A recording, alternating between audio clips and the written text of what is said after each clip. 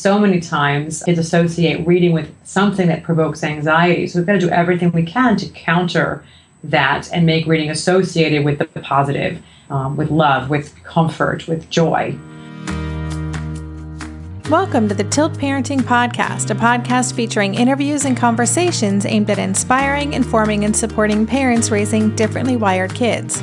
I'm your host, Debbie Reber, and today's guest is Dr. Colleen Carroll, a writer, speaker, educator, and coach of parents of struggling readers. Today, Colleen and I are talking all about reading, specifically why it's important that parents and caregivers foster a love of reading in our children and how exactly we can do that, especially if our kids are what we would identify as being reluctant readers. If you have a child who isn't naturally gravitating towards books, this episode will give you some super practical and simple strategies for creating an environment that supports a child in developing a true love of reading. Before I get started with the show, I wanted to give a shout out to Tracy Paige Johnson and Sherry Bennett, two generous supporters of the Tilt Parenting Podcast on our Patreon campaign. Thank you so much for your support of what we're doing. If you would like to join Tracy and Sherry, through Patreon, you can make a small contribution that will go towards funding the production costs associated with this little podcast. Please check out our Patreon page at www.patreon.com/tiltparenting. You can support us for as little as $2 a month, and every little bit makes a difference. Thank you so much for considering and for being a part of our community. And now let's get on with the show. Hey everyone, Debbie Reber here with the Tilt Parenting Podcast, and today's guest is a reading specialist who is on a mission to help kids everywhere foster a true love of reading, Dr. Colleen Carroll. Welcome to the show. Thank you so much. I'm so excited to be here today. Well, I'm excited to be bringing this topic to the podcast. As I said in my introduction, you're a reading specialist, and on your website you write, over the past 15 years, I've worked with hundreds of parents to take kids from being frustrated, sad, and close to giving up on reading to being excited to read. Now I want to help you. I just love the way that you put that. And as an avid reader myself and the mama of, and probably even more avid reader in my son Asher, I really appreciate that mission. So before we get into exactly how you do that and what parents can do in their own worlds to foster that love of reading in their own kids, could you take a few minutes to tell us a little bit about who you are and how you came to be doing this work? Absolutely. It's definitely been a journey. I began as a classroom teacher. I taught sixth grade, which was an elementary grade, and sort of following a middle school model. So I had, kids sort of in that transitional year of, growing out of elementary school and going into middle school. And I was also a reading teacher for that same grade level. And in that time, for about a decade or so, I really learned how to teach kids how to read, all kinds of kids. Students with disabilities, students with English language learning challenges, and students who are below average, average, and above average readers. And so I really cut my teeth in the world of literacy, working with every kind of child and understanding what makes them tick as a reader. I grew then into a principal's position and then became director of literacy and also assistant superintendent of schools over the course of my career, and realized that knowledge that I had gained, not all teachers had. It really was something that was almost unique to me in the way I pursued learning because it was such a passion for me. And I recognized that I really needed to get out and help teachers learn this. Then, through that work, I realized that we're missing a huge component of the help and the resources in the world of teaching kids to read, that being the parent. So I could do all this work with teachers, but then we have this untapped resource of wonderful parents who want their kids to be readers and who want to help their kids to be readers, but really don't know how. And in fact, teachers don't know how to tell them how. So that's how I developed this concept of really becoming a coach and an entrepreneur and a consultant to parents, to bridge that gap between the home and the school environment, and to really allow parents to pick up where teachers leave off, not as reading teachers, but as passionate families of reading, so that we can help kids when kids are not in school to develop a love of reading, not just the how to read. I'm curious where your own personal love of reading came from. Were you a book lover from a young age? And is that I really was. I absolutely was wonderful at drowning myself in, the books of my era, which really were the classics. What we consider classics now. I really loved Bedknobs and Broomsticks and Pippi Longstocking and the Roald Dahl series and Charlie and the Chocolate Factory, and still wonderful, wonderful books today. So I was a lover of reading, and I think that gave me a perspective to be able to say, for children who don't love to read, what they are missing. My heart goes out to them. And it's so, I found it such an amazing experience in my life to be lost in the world of books, that for children today who don't have that same experience, I want to help give that to them. I feel like that molds lives, and I want to be able to do that. And of course, we know on top of the experiences that you have with just reading books, the knowledge and the vocabulary and the mental capacity that it helps you grow as an individual and as a unique learner, there's nothing more important than that, because reading is the crux of all eventual learning. So it's a twofold, right? It's the experiences and the joy, but it's also the importance to the rest of your life's work. Mm-hmm. Before we get more deeply into this conversation, I did just want to reiterate that this episode is not necessarily about students with learning differences who struggle with reading as a result of those differences. That's a whole other episode, and one that you and I, Colleen, have talked about doing in the future, which I think is great. But today, just for listeners, we're really going to be looking at reading in general and why we want to foster that love of reading in our kids in the first place, or why they might not love it already, and what we can do if that is what's happening with our own kids.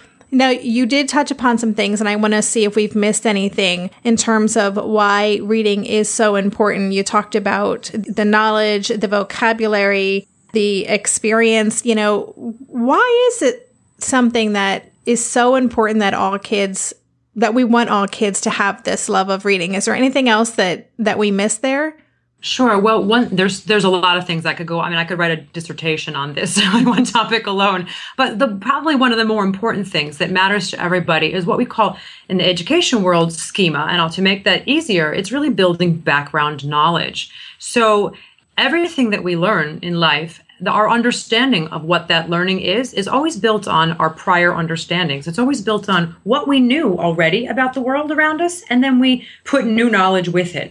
When children read, they're building that background knowledge, because we can't experience the whole world on our own. So when we read books about the jungle or this outer space or dinosaurs or snakes or fantasy stories, what we're really doing is we're helping to build a background knowledge that we're not going to get in another way. And when we do that, it adds to our learning, and it makes us smarter, faster, quicker, stronger, more resilient, and especially more confident.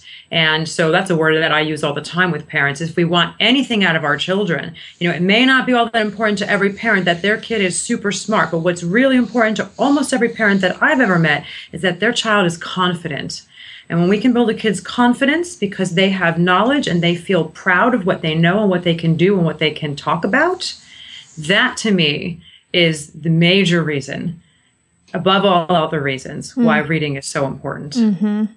So let's talk then about when parents should be concerned, or what the signifiers are that a child is a reluctant reader. And maybe those are two questions. And in terms of age, I just know from experience and just kind of witnessing my own child and peers, and when their children learn, that there is a pretty wide range of when kids start to read. And also certain educational philosophies, they place an emphasis on literacy or learning to read at different times. So what's your opinion on that? And when do we start, or what are the kinds of clues that parents would have that their child is either a struggling reader or a reluctant reader?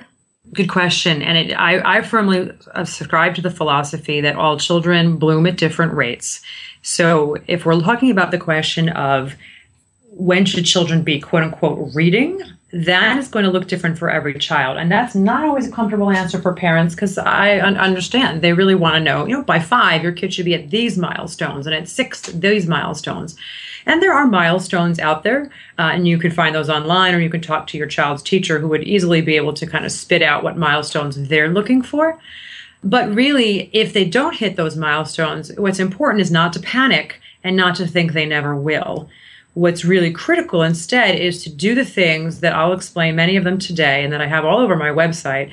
Do the things that create and foster a love of reading in your child, because your child will develop and bloom and mature at his or her own rate if they like to read, or even hopefully love to read. If they have a desire to read, those milestones will eventually be hit. The challenge is, and the problem lies with, if your child is not happy as a reader, not a confident reader, and is a reluctant and or struggling reader, you're going to have a lot harder of a time hitting those milestones, and therefore you're going to be working twice as hard. So there's a lot of things I'm going to suggest in this podcast today that parents can do to make sure that their kid loves to read, so that those milestones will be hit sooner versus later. And what about then those signifiers that a child is a reluctant reader? Is it simply them opting to do other things, or kind of grumbling when someone suggests they read a book?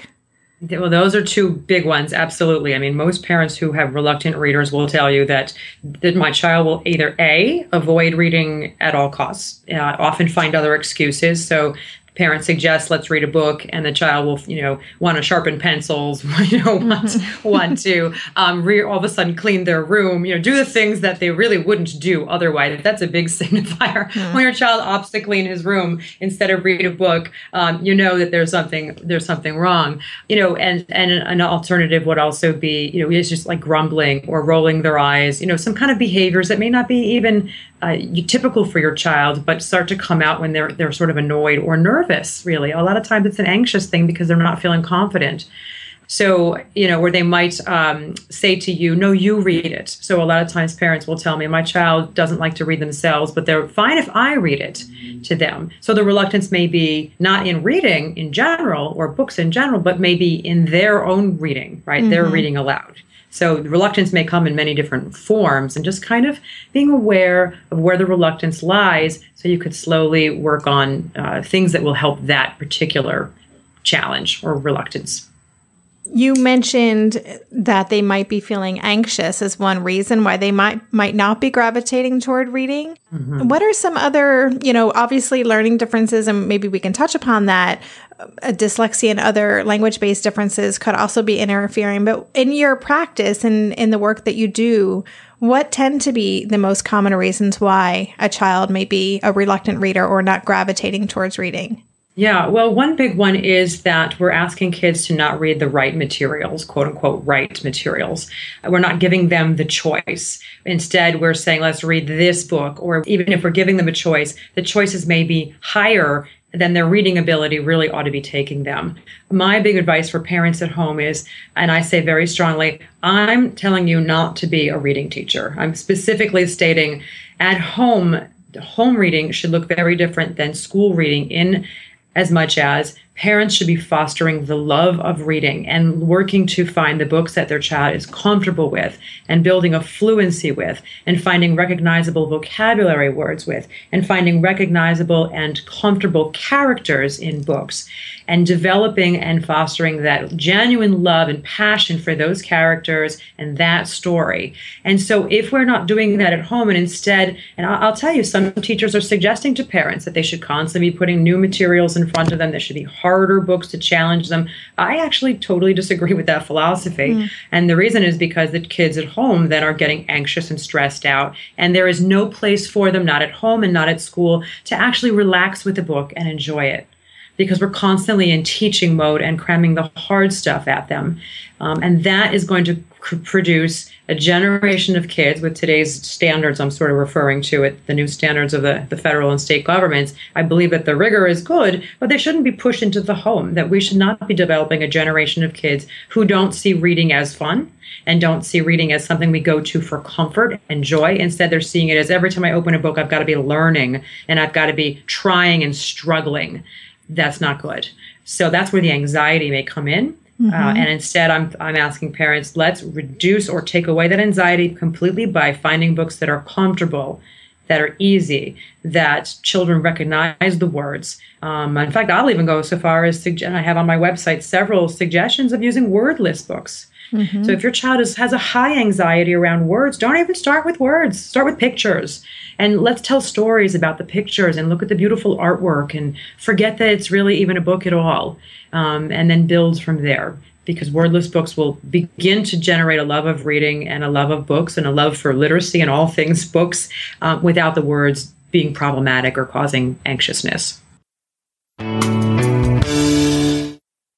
This year, I've been working on becoming more attuned to my body, and so I'm starting to really recognize how periodic spikes in anxiety or disruptions to my routines can seriously throw my whole system off. And as I've been traveling a ton this past month, which is both disruptive and somewhat stressful, I'm especially glad that I have the extra support of Synbiotic Plus, a 3-in-1 supplement from Ritual with clinically studied prebiotics, probiotics, and a postbiotic to support a balanced gut microbiome. Synbiotic Plus provides fuel to the cells that make up the gut lining to support a healthy gut barrier. And it comes in this very cool minty delayed release capsule, which was specifically designed to help survive the harsh conditions of the upper GI tract for delivery to the colon. The bonus is that the capsules don't need to be refrigerated, so I can easily bring them with me in my carry-on. On a personal level, I love that Ritual is committed to sustainability. They're a female-founded B Corp, meaning they are holding themselves accountable long-term to not only think about their company's financial health, but also the health of people and our planet. There's no more shame in your gut game. Synbiotic Plus and Ritual are here to celebrate, not hide your insides. Get 25% off your first month for a limited time at ritual.com/tilt. Start Ritual or add Synbiotic Plus to your subscription today. That's ritual.com/tilt for 25% off. Hey there, it's Debbie. I love making this show and sharing conversations about how to support our awesome neurodivergent kids. I've seen how even one little insight from an interview can spark a big shift in daily life. But I know that raising complex kids can be messy and lonely. And just when we think we figured it out, something comes up that boots us right back to feeling overwhelmed and stuck. That's why I've poured everything into creating a way for parents like us navigating complex parenting journeys to join together and chart a path that feels positive, hopeful, and doable.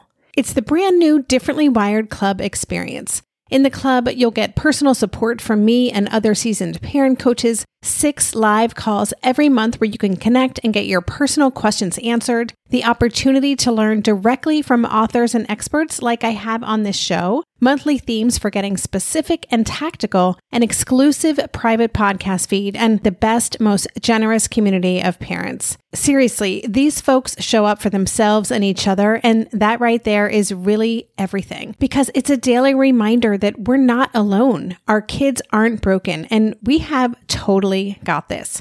The recently rebooted Differently Wired Club is on a brand new platform with its very own iOS and Android app. It is such a great space.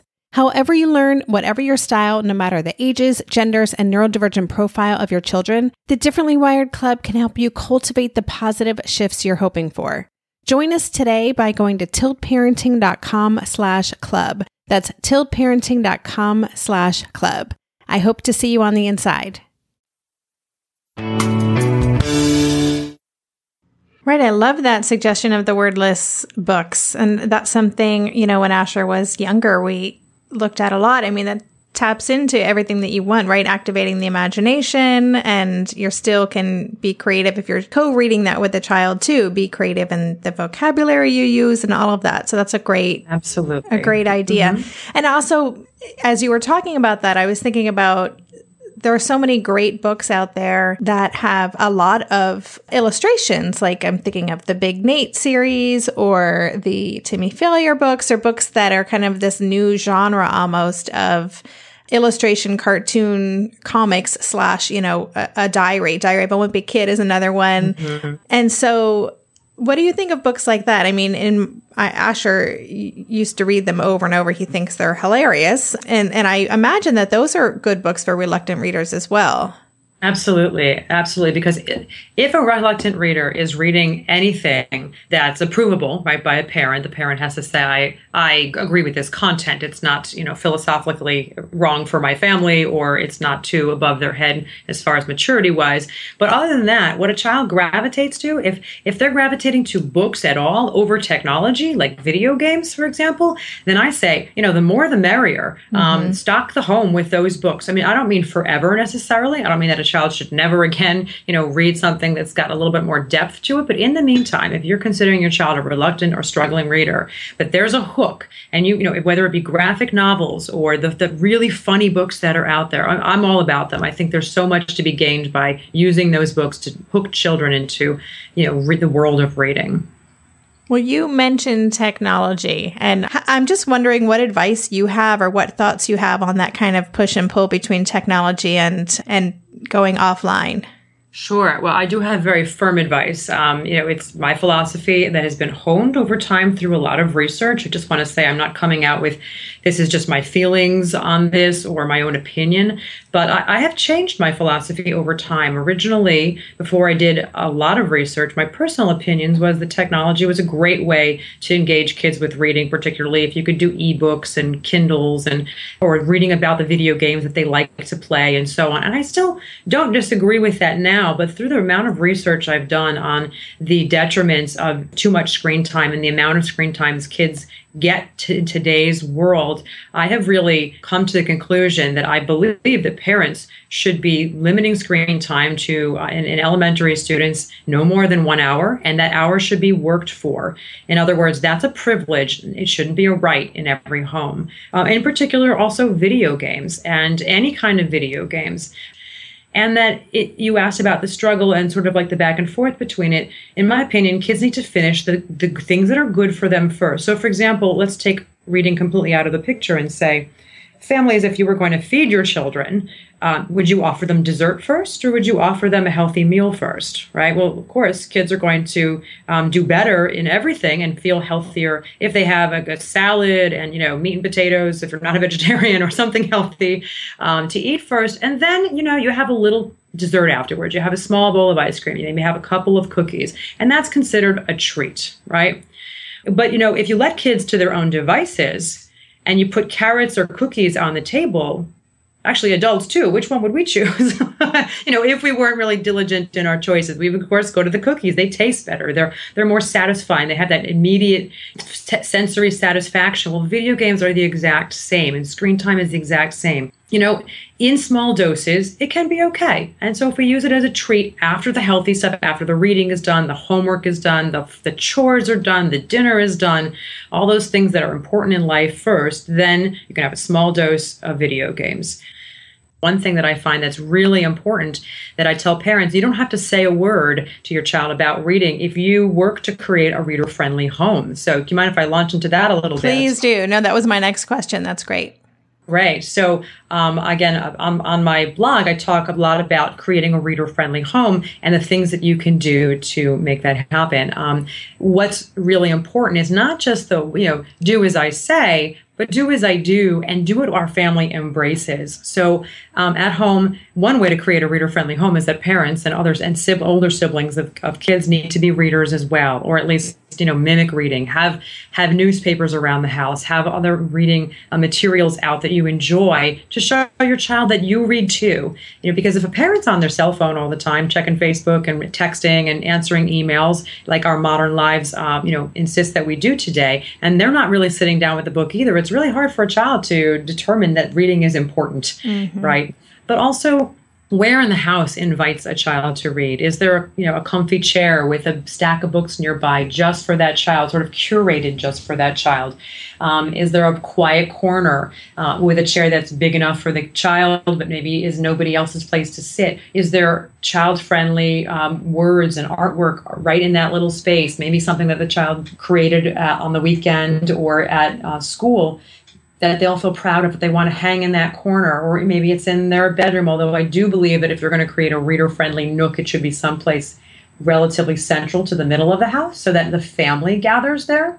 But because if you expect your child to go off to their room to read, and that's where the corner or the only corner is, then you really can't monitor that when you're downstairs in the kitchen making dinner. So it's not that there should be some reading upstairs too, and bookshelves and all that, but really to have a place in the center of the home. And it doesn't have to be anything fancy. I'm just talking about a beanbag chair and a stack of books. If that's, if you have a very minimal space, like some of our urban families are really cramped for space, and so don't have to be decked out, but some place that really says we read and this is where we do it, and it shows. Because that helps a child develop the love. If they feel like they've got a place to go and it's their own spot, it's unique to them, and they've decorated it, and the books that they have picked out are in the basket right there. There's a big difference between that and saying, okay, go find a spot on, where everybody else sits, or at the kitchen table, which is really not a comfortable place to be reading. Maybe doing homework, fine, but when you want to read a book, you want to sort of get cozy. And if we create a cozy atmosphere for kids, if it's comfortable, that mindset of being comfortable, then reading will feel more comfortable. Well, and I think a lot of our kids too are have sensory issues, and they really respond to that kind of cozy, the idea of a cozy reading nook is really attractive. And I know with Asher, if he has the right super soft fleece throw, and a little pillow and a favorite stuffy. And I offer to make him tea. Forget about it. It's a trifecta. He could not be happier than to read. So I think that especially for kids who have sensory issues, creating that cozy space can go a long way. Children who have who are easily distracted, if they have ADHD, for example, that's another perfect reason why that they need their own little spot, and they need it to be quiet, and they need it to have like their things around them, but not the TV going on in the background and the video games sitting out in front of them. They could reach for those instead. I do want to point out that if you want children to choose reading also over technology, you can't have the video games sitting around so easily accessible. Because, again, it goes back to you got cookies or carrots on the table. I'm going to go for the cookies. I will, too, personally. So if the cookies, though, are on the top shelf in a plastic bag, I need to go get a ladder to get them out, and I've got a bowl of fresh cut, fruit in front of me, I'm easily going to take the fruit. It's just easier, So, and it is good. So let's make the books very easy to access and make the technology harder.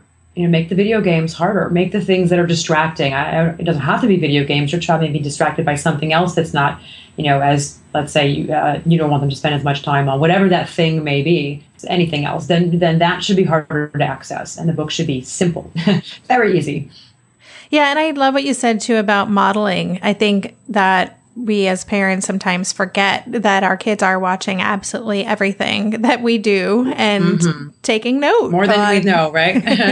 Yeah, exactly. Yeah. And that is, that's especially with the iPhones and our kind of desire to just whip it out to check things. And that's something I personally am just trying to catch myself on. And if we go to brunch or to get a hot chocolate around the corner, let's bring our books with us and leave the phone at home. That's what we're trying to do. We all sit there reading our respective books, and that's kind of a nice cozy thing to do together too. I love it. And you know what, actually, you're reminding me to mention, when you say cozy and hot chocolate and making tea and so on, is that what we want to do is tie the two together. We want kids to make, it's like the Pavlov's theory of the dog with the bell ringing. If a child gets a hot chocolate every time he gets a book, let's say, or something cozy, something good, something that makes him feel warm every time he picks up a book to read, they will associate reading with positive, with comfortable, with, love and warmth. Instead of that, if you go back to the beginning of the interview, instead of those things that provoke anxiety, so many times kids associate reading with something that provokes anxiety. So we've got to do everything we can to counter that and make reading associated with the positive, with love, with comfort, with joy.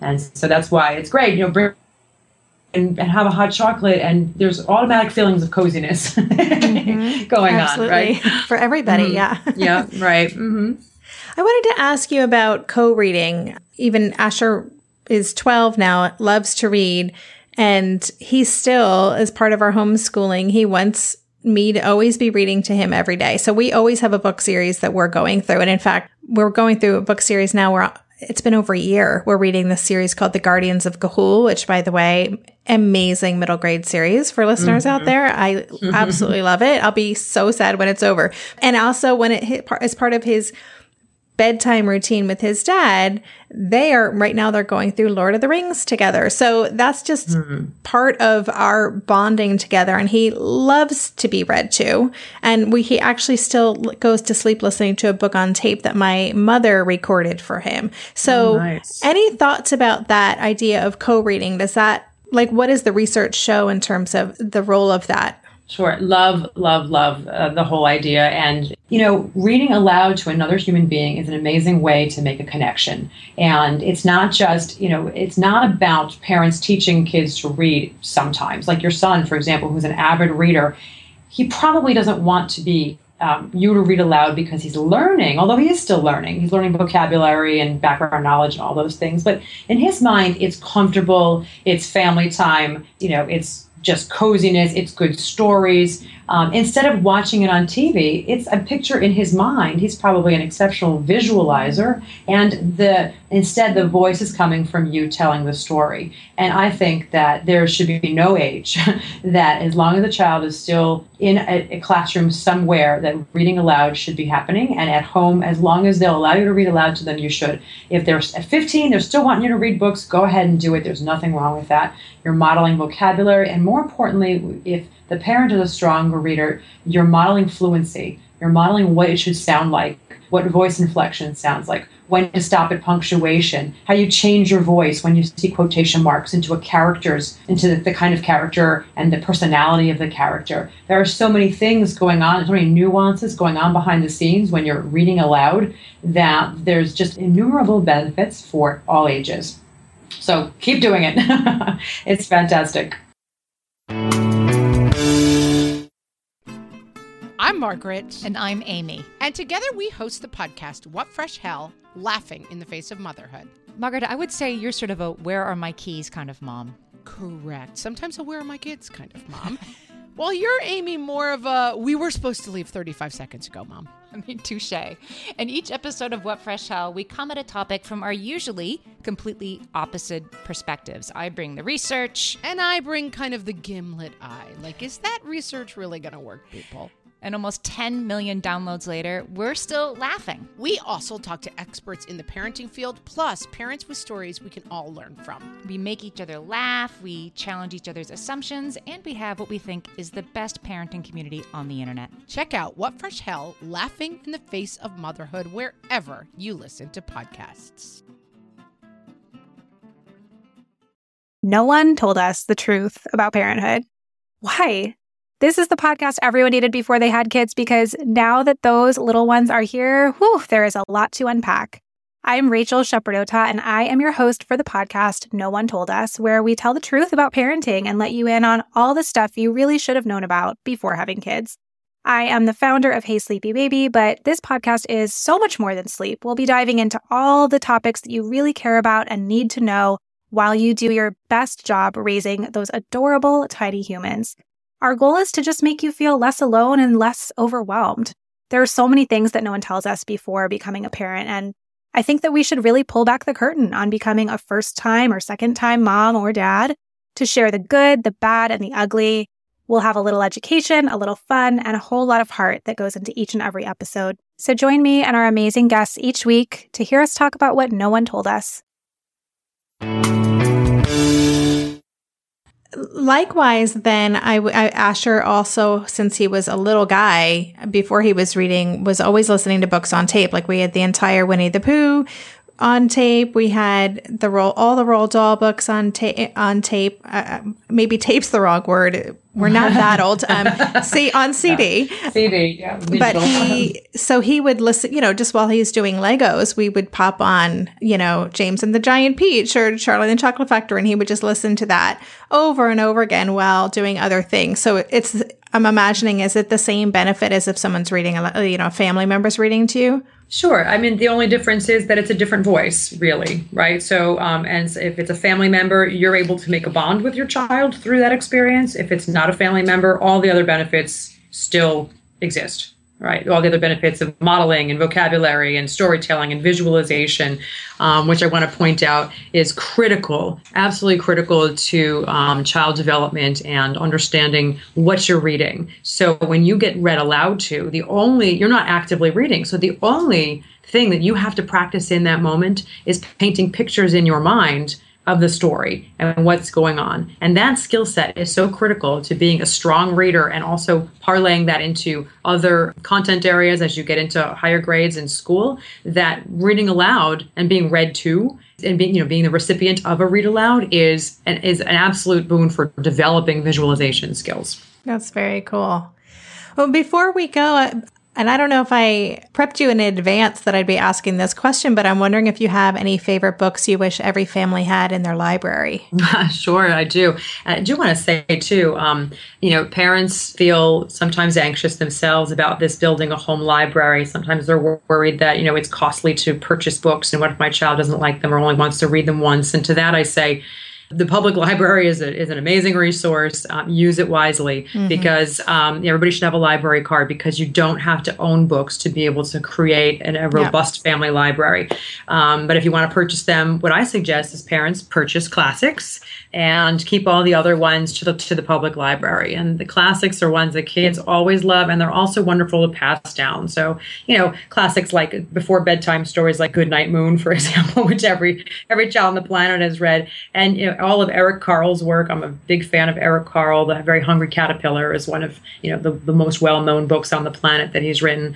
And Where the Wild Things Are by Maurice Sendak, for example. Like, there's no child that doesn't know about that story. And as I mentioned earlier, word list books. If your child is really anxious, I have on my website access to lists of word list books that I recommend, and you can go there. They're all Medal award-winning books that are excellent for visualization and imagination. But then if we get into chapter books, again, I'm a big fan of the classics. Anything by Roald Dahl, first of all, it's just amazing. Absolutely. My favorite book by Roald Dahl is I Love Boy. It's sort of a story of life, little memoirs of his life. Of course, Charlie and the Chocolate Factory and the BFG, all excellent books by Roald Dahl. But then, there's newer books out too. I mean, what J.K. Rowling did for the reading world, for kids in the reading world, has transformed just, the way, especially millennials today, the way they see books. So if you can get your kid hooked on a series like Harry Potter, you mentioned that other series that you love, a series can really just hook your child and keep them involved in reading for a long time, because they get comfortable with the characters, they get comfortable with the setting, and then they don't have to keep changing their patterns around that. All you need to do is just move with the storyline. So any great series that you can get a recommendation from, I think, is a great idea. And also, I want to throw out, R.J. Palacio's work with the Wonder series, and particularly for the Tilt listening group, because it's about a child who has differences. He has physical differences that he struggles a lot. He was homeschooled in his younger years and then goes to public school, and the struggles that he goes through, and then eventually, the friends that he makes and how they support him. It's just a phenomenal read, and now she's expanded it into multiple books. So highly recommend that series to parents. And I think kids who struggle with reading and don't like to read and may also have a hard time making friends might really gravitate to that book. We read that book together many years ago, and it was, I didn't realize there are more in the series, so that's good to know, and we loved it. And I would just add in, and now I'm thinking I should do a whole episode on books because, I'm always looking for series. I couldn't agree more. Series are so fantastic for avid readers or to develop that, because once they hook into a character, it's a lot less work, right? For them, they can kind of continue on, and they want to. And a lot of times they see the character in themselves, and that's why they love it. And so they can relate to the character. And that actually, when a character is relatable, is one of the hooks for a reader. Sometimes we give boys books to read with the main character is a female, and girls where the main character is a male, and that's not always a problem. But sometimes it is a problem, and the child doesn't like to say, "I don't like to read," or "I don't like the book." Well, it's really because they can't relate to the main character, the protagonist. They don't see themselves in that person. Yeah, makes sense. I'm just going to mention a few other books, and then I want to hear about how people can connect with you. Dr. Seuss was a huge favorite for us, and so fun to read together and fun just to kind of read over and over again because of the language play. And then also same with Shel Silverstein for the same reason. Those are two that were favorites in our house when Asher was younger. And we don't have the Dr. Seuss books here, but we moved all the Shel Silverstein books to the Netherlands with us. They're on our bookshelf, and he still periodically picks them up and goes through them. And I see him laughing, on the couch reading them. And the series that the one I mentioned is The Guardians of Ga'Hoole. The other one is called The Edge Chronicles. So I'll post all of these books on the show notes page. So if you are listening and you are looking for some fresh content for your kids, maybe this will be a good start for ideas. But before we go, you've mentioned your blog and your website. Can you tell us how parents can find you online? Where should they go, and how can they kind of interact with you? My website address is www.innovativereading.com. And at that address, I have a drop down for all my blog articles, and you'll find all the research that and it's not boring, dry research. I kind of make it fun and easy to read because it's not fun to read research, but all of the research that I've been mentioning about, reading for reader-friendly home and also video games and all those kinds of things I write about there. And I think parents also should know that every blog article I put out comes with a free download that will give you tips, strategies, and techniques and things to say to your child to take what I wrote about and make it immediately doable in your home. So again, that's at innovativereading.com on my blog. And I also really would love to have parents connect with me on Facebook at Innovative Reading with Dr. Carroll, Dr. Colleen Carroll on Facebook. I'm on Twitter and I'm on Instagram. So there's lots of ways that you can reach out to me. On my website, by the way, there's a free workbook download that gives parents, it's 3 ways to ensure your child loves to read. And if you sign up for my newsletter, you'll get that download for free. And there's just amazing strategies right in there. So that's it. Excellent. And again, I'll include links to everything that Colleen just mentioned on the show notes page, so you don't have to be jotting down notes furiously right now. But I want to take a minute to just thank you so much for coming on this show today. This is a different kind of episode for us, but I think it's really important in general that we're talking about these issues that affect all kids, but there might be special considerations for our differently wired audience. And for us, reading has been a refuge. It's an emotional regulation strategy for Asher. It's what helps him calm down. And I hope that this helps inspire other families to kind of build more reading into their world if it isn't already. So thank you again for coming on the show and sharing all this great info today. That was my pleasure. I really enjoyed it. I'm happy to do it again in the future. If you want to dive deeper into a particular topic, it might be my pleasure. Excellent. You've been listening to the Tilt Parenting Podcast. For the show notes for this episode, including links to Dr. Colleen Carroll's website and blog, and links to all the great book suggestions we threw out during our conversation, go to this episode's show notes page at tiltparenting.com/session41. If you like what you heard on today's episode and you haven't already done so, please consider subscribing to our podcast on iTunes or leaving a review. Both of these things help our podcast get more visibility. And lastly, if you're not already signed up for our newsletter, I would love for you to join our Tilt Parenting online community. I send out short weekly updates with links to new content on the Tilt website, articles, and resources just for you. Thanks again for listening. For more information on Tilt Parenting, visit www.tiltparenting.com.